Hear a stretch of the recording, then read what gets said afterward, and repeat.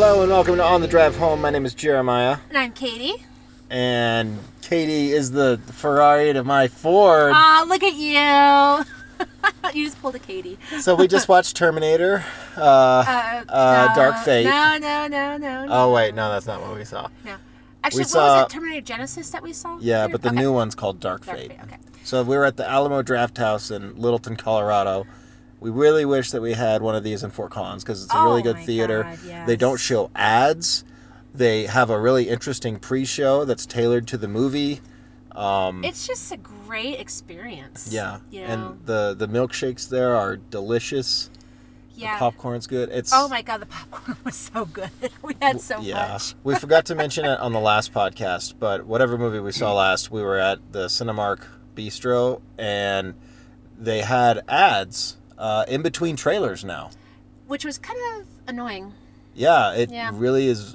It pisses me off. Mm-hmm. Yeah.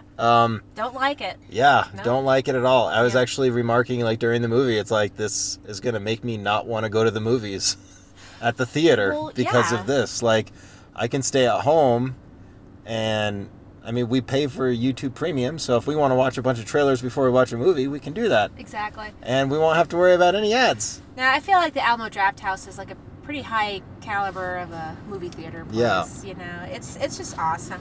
And they have people helping you and, you know, giving you... And you drink Cokes out of a glass. Yeah. Not like Yeah. plastic or some cardboard thing. Yeah, it's You more feel like, all it's more fancy like schmancy. Yeah, it's more like a restaurant where Yeah. you're watching a movie and everything. Which is great. And the staff is really, really nice, too. Oh, yeah. No, it's a great place to see a movie at. At the same time, I love our little bistro, but you have to admit, this kind of like... Yeah, like, this is I've come to expect, fancy. like, oh, there's going to be ads before the trailers start. Mm-hmm. And it's fine. And I know that, like, even the pre-show, sometimes it's okay. Mm-hmm. But it's very rarely is it anything other than, like, here's PR BS from the studios about their new movies and TV shows. But it's fine. It's still entertainment-based. Right. And then they show the trailers, and from there on, you're like, sweet, let's watch our movie previews, and then we'll watch the movie, and this will be good. But now, they're showing ads in between the trailers. But you know what I think? I think we should stop our bitching and actually talk about a movie that we saw tonight, right? Rant's over! Just like the ads in between the movie, I'm going to hijack the podcast. Right? Rant is Old done. Man Teague. Yeah. Old Man Teague is done here. So we saw Ford Ferrari. And the reason why we're bringing up all the Terminator stuff, though, was the last time we came here, we saw Terminator Genesis. Yeah. So it's been quite a while. Yeah. So it's you can actually look in the podcast history and listen to that episode. It's a lot better so far. A better start than this one. All right, but we saw Ford versus Ferrari, okay? Starring Matt Damon and Christian Bale, directed by James Mangold, and written by Jez Butterworth, John Henry Butterworth, and others. Ooh. I love it when they put others. Yeah, you could tell that there's others involved. My favorite. Yeah. And basically, it's a story about a Ford car versus a Ferrari car. Yes. In a race. And yeah. Yeah. In a nutshell. I was going to be like, and they're anamorphic cars. It's very similar to the Pixar film, but no. Yes. No. And then I told my dumb joke anyways. Well, anyways, it was a great, really fun movie. Enjoyable. Mm-hmm. I almost want to say kind of cute. Yeah. I don't know. It was like innocent. Not really innocent, but for some reason those terms kind of come to mind when I'm watching this. Like, just nice, wholesome, kind of course, a few curse words, but like, it wasn't like anything like you wouldn't want to watch with your mother. Yeah.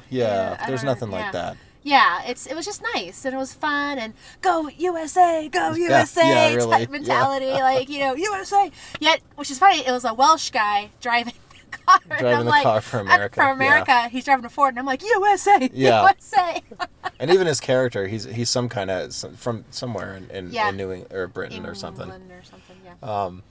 Yeah. I enjoyed it, and it was fun, but there were so many of these little points in the movie where they felt like they were manufacturing bad guys, manufacturing drama, and I think what they had to make it more interesting. Yeah, they have to dramatize certain things, and it's weird because, like, you're watching, you know, they can't. I guess I don't want to give any spoilers away about the race at the end, but essentially, like, it makes sense that they need to have this driver versus this driver, and that's kind of the whole crux of it. Mm-hmm. And then I think something happened in the real race that made it so that they couldn't do that entirely, which is fine.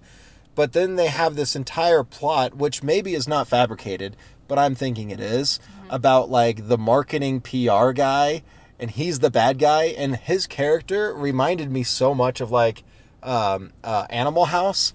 Like, you know, the really like preppy fraternity boys. Yes. And the dean.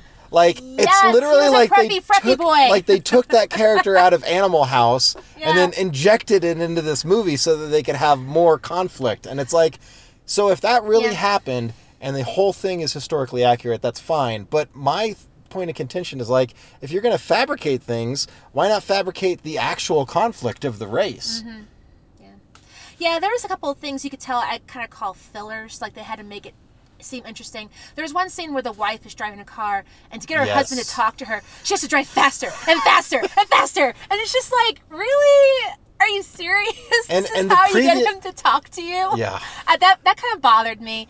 And that whole preppy frat guy. Yeah, there it is. You know, you could tell that they tried to make...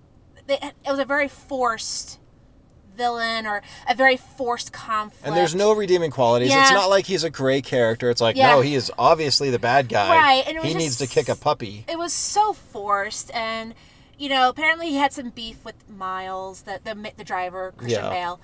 They never really went into that. They just looked at each other wrong one day and then they hated each other or something. And they kind of, I guess, went with that. But it was very forced, and like you said, it was a filler. They had to make something with this movie, and that's what they did. Yeah. It wasn't horrible, but you could just tell it was like they're pushing some parts of the story a little bit too much, you know. And I understand, like, there's the actual events that take place, and they kind of have to like make it dramatic over and over again for different things. I understand the problem, but at some point it's like, well, then is it worth it to do it? Yeah. Like, but it was still enjoyable. But to the scene that you were talking about, where the over emotional wife is in the car driving to get her husband to tell her where he was the night before. Like the previous conversation with those two characters, she was telling him like, no, you need to do this. I want you to do this. This is going to make you happy. If you don't do it, you're going to be miserable, and our marriage will fall apart, or whatever the case may be. But because they read the script, now she has to flop her entire motivation for this scene, and it's like, just there's no point to that. Yeah, and it didn't follow her character because she seemed like a very supportive, awesome wife, and that didn't seem very character-like for her. And they had some really cute, like, scenes, the two of them. You know, you're like, oh, you really felt like the family love and everything. They had some really nice scenes. And then they throw that in there. I'm just like, really?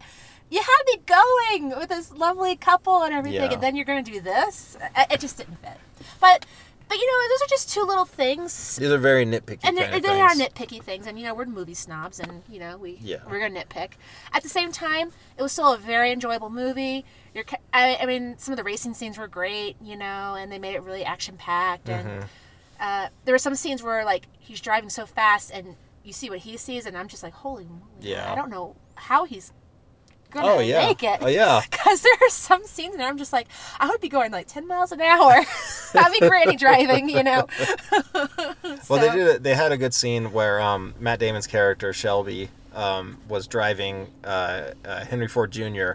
in the car to basically show him the power of the car, to show him how much is at stake when you drive and stuff like that.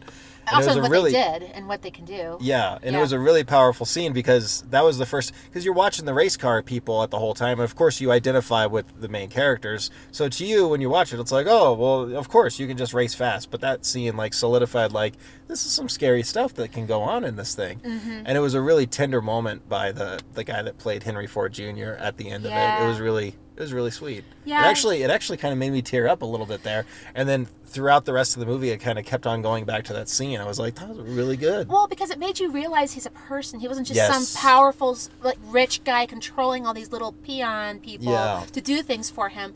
He's still a little boy. He's still a little boy, and he still had a love for this company, and he wants to measure up to his grandfather, and just...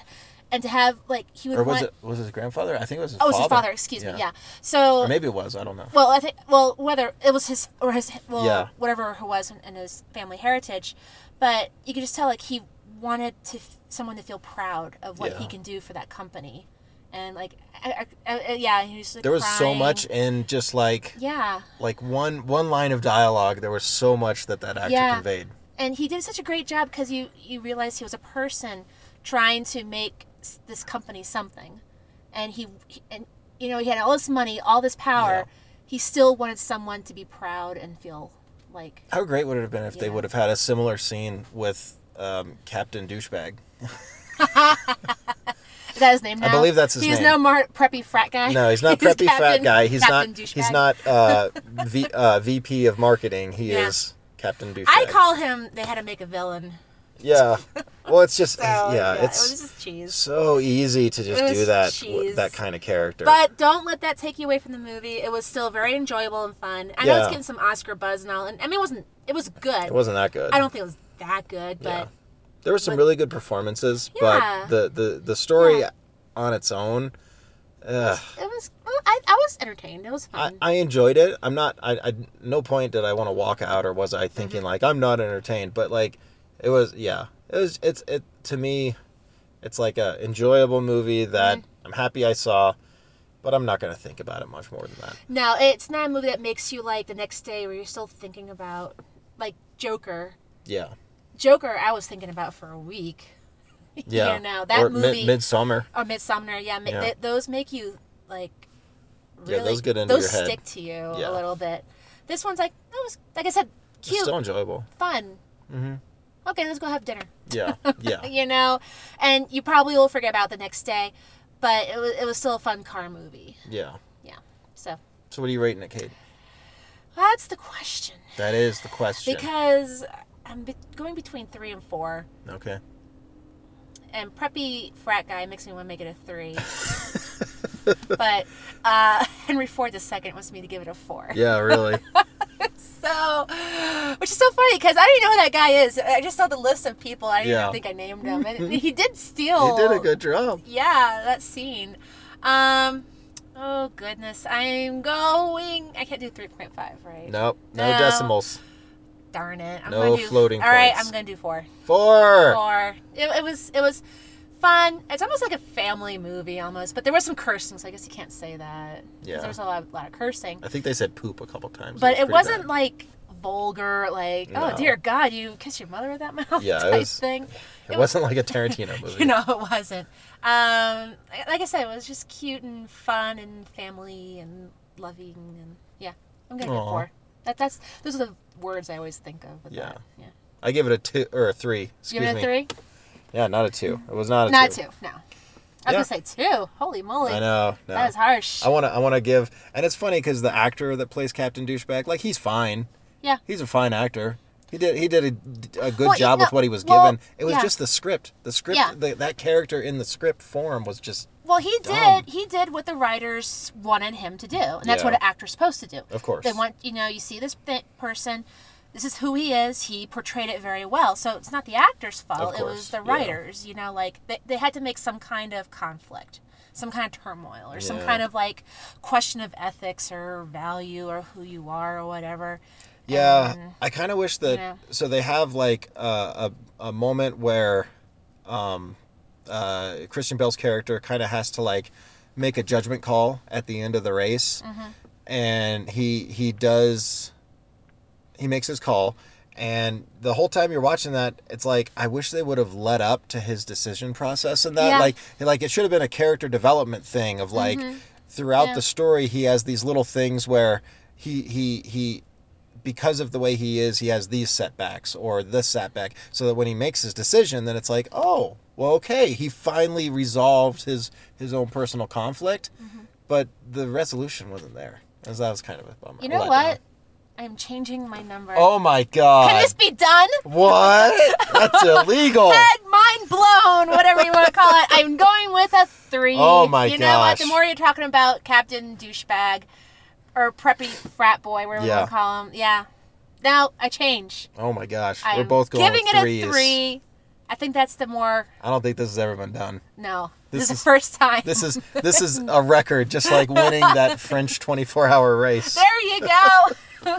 This is the first time in On the Drive Home history that well, at least I did. For generations, people will be like, where were you when Katie changed her mind? They're like, who's Katie?